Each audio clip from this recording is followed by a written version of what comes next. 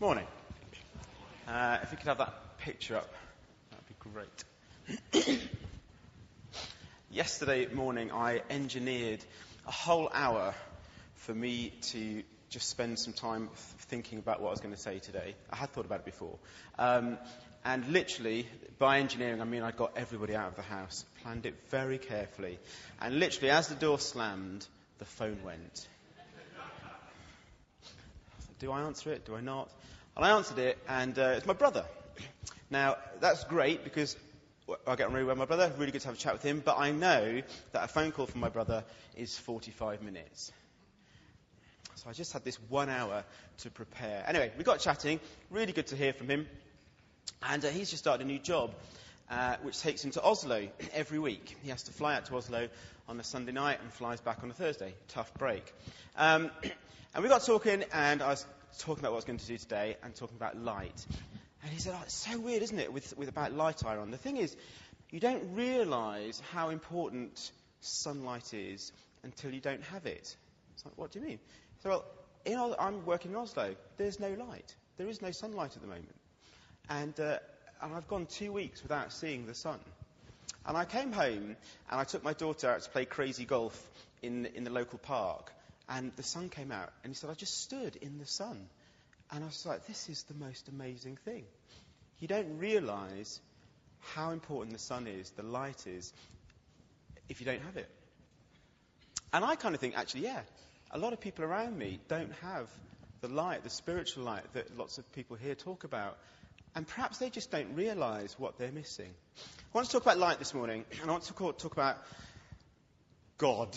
Which is probably a good thing in a church. In the Bible, God is described as being unbelievably holy, inapproachable. There's a lovely verse in Timothy, 1 Timothy 6, just at the end. Paul gets a bit carried away with himself, and he's talking to Timothy, the young pastor, and he says, he's kind of trying to encourage Timothy, and he just goes, I charge you to keep the commands without spot or blame until the appearing of our Lord Jesus Christ, which God will bring about in his own time. And then he kind of loses it and just goes off on one. God, the blessed and the only ruler, the King of kings and the Lord of lords, who alone is immortal and who lives in unapproachable light, whom no one has ever seen or can see, to him be honour and might forever. Amen. There's something about God the Father that is unapproachable light. If you put that picture back up, I know it's dangerous representing God, but here's some unapproachable light, care of Google Images. What attributes do you give to God? When you think about God the Father, what attributes, what characteristics would you give him? Shout some out. Holy? Pure, warm, powerful, glory, beginning. Sorry?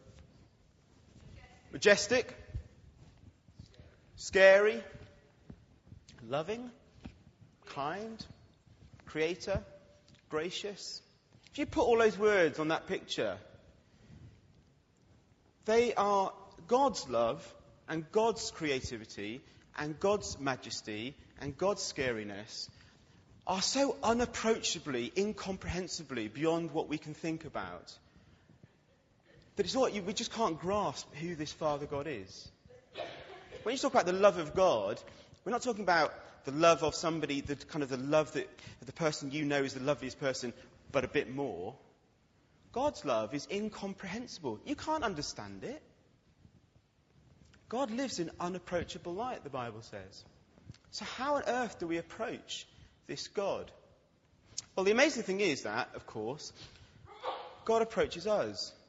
God incarnates himself. God puts on flesh. And God the Father steps out of unapproachable light to become God the Son, Jesus Christ. Now, if I was organised, I would now at this point have a little camping stove, a little colour kind of thing, and I was going to kind of light that as another light to represent Jesus, which I know is very dangerous in a church, but just imagine that that's there. We could almost think about these candles on the pulpit as being the inapproachable light, the inaccessible light, made accessible. This is Jesus. Jesus is God in flesh. All those characteristics we talked about, creative, scary, holy, majestic, loving, merciful, graceful, are now fleshed out for us. We can approach it because God incarnates himself.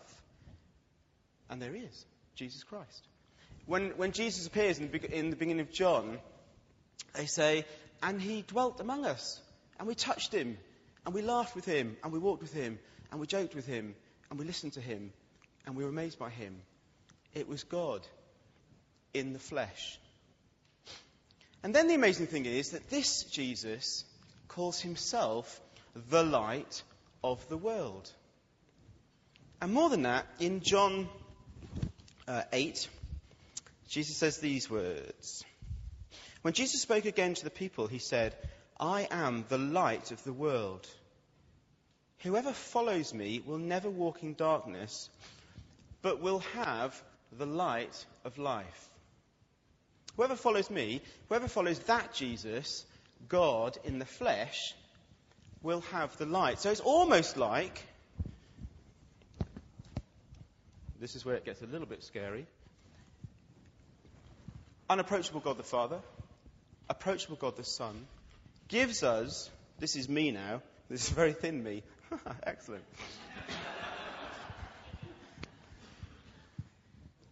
This is the light of life.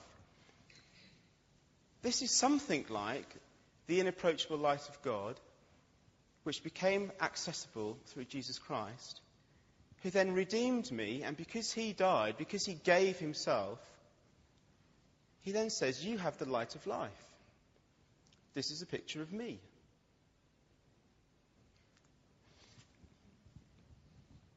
That's amazing, isn't it? There's something about this light that's the same as that light, which is the same as that light. There's something about the characteristics of that God, which appeared as flesh, who now gives himself through his Holy Spirit to me.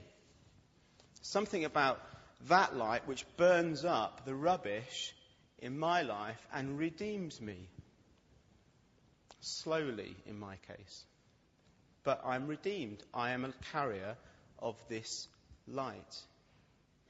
And there the story stops. That light became that light, which became me. And I put myself on a table and burn down and blow out. No, of course I don't.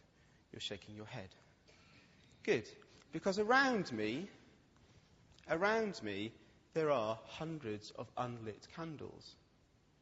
You've got one in your chair, I hope. Now, the thing is this.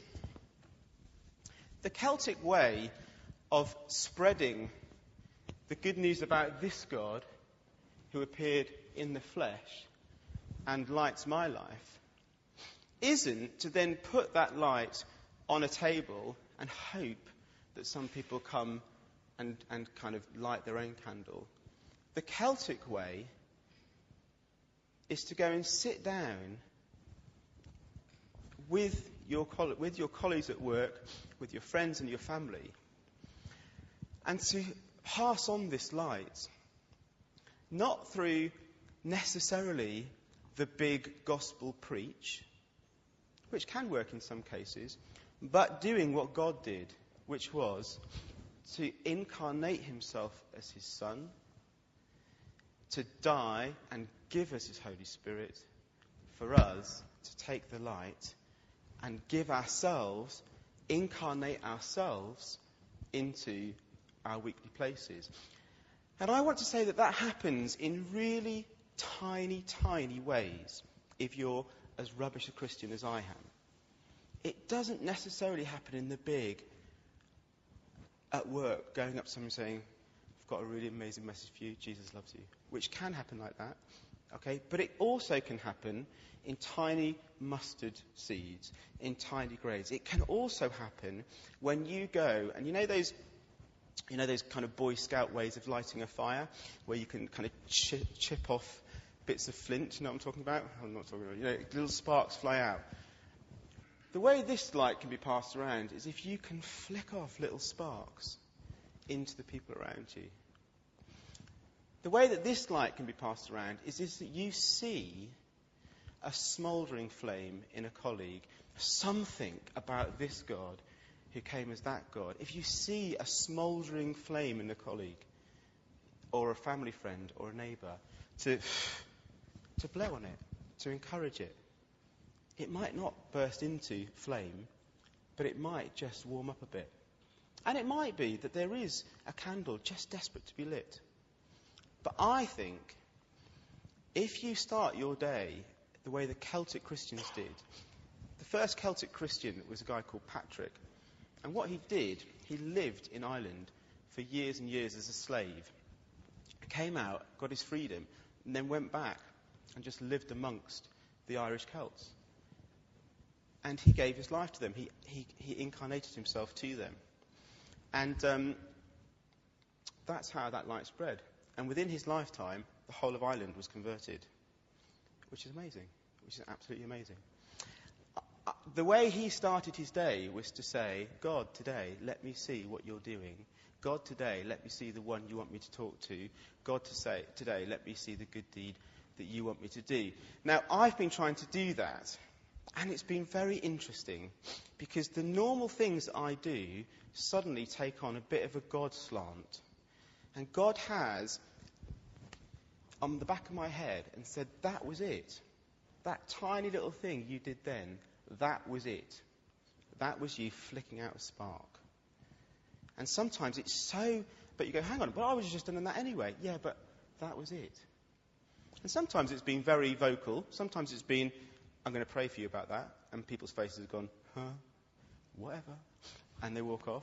And other times it's just been, special needs child who nobody likes, have a tiny honoured place for 2 seconds in what I'm doing today. That was it. And God has gone like that. And it's been like, that's it. Now, this is the amazing thing, Christians amongst us. When you start doing that, when you start flicking out your little sparks, when you start blowing on a tiny wick that's smouldering, that God, through his incarnated Son and his Holy Spirit, makes this light burn brighter. Finding your Christian walk dull? Finding yourself burning down with nothing happening? So, why don't you pray at the beginning of your day? You probably already do this. Today, every day, I want to see your kingdom come. Might not necessarily be through the big preach, might just be through the tiny thing. But because I see it, you will encourage me, that light will grow stronger, and I will incarnate myself like you did. And this light will be passed out. That's how the Celts did it. Do you want to see what it looks like? There's two ways we could do church. You could all walk up and light your candle, your dry candle lit there. But I think this is how it works. I think I sit down next to my friend here, who I've been out for a coffee with or drink with, got to know, and slowly the light passes. So we're just going to pass the light back. As you light your candle, just think about your day, your week, this God, this amazing Jesus, this wonderful Holy Spirit, and what that might look like for your week. And we're just going to pass the light back. When the candles are lit, the light has gone out, we'll just pray.